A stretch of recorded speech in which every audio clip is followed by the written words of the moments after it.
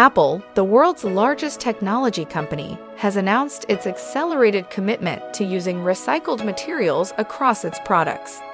The company's latest 2025 targets include using 100% recycled materials in all Apple-designed batteries and printed circuit boards. Apple also aims to make every product carbon neutral by 2030.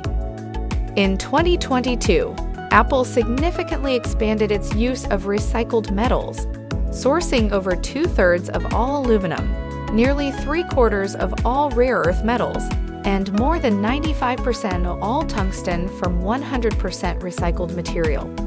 Additionally, the company is working to eliminate plastics from its packaging and has made progress by developing fiber alternatives and innovative printing methods to reduce plastic use.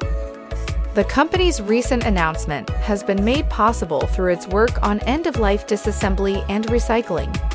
Apple engineers have developed innovative ways to give materials in their products new life through partnerships with research institutions.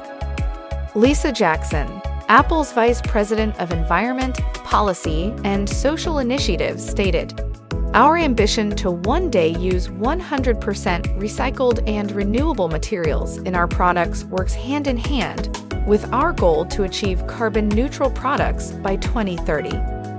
Apple revolutionized personal technology with the introduction of the Macintosh computer in 1984. Today, Apple leads the world in innovation with the iPhone, iPad, Mac, Apple Watch, and Apple TV. Shares of Apple trade on the NASDAQ under the ticker symbol AAPL. For more information, visit greenstocknews.com.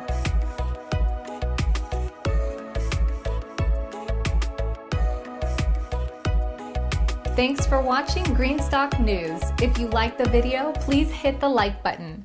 If you want to see daily Greenstock News videos, hit the subscribe button. And if you have something to say, please leave a comment.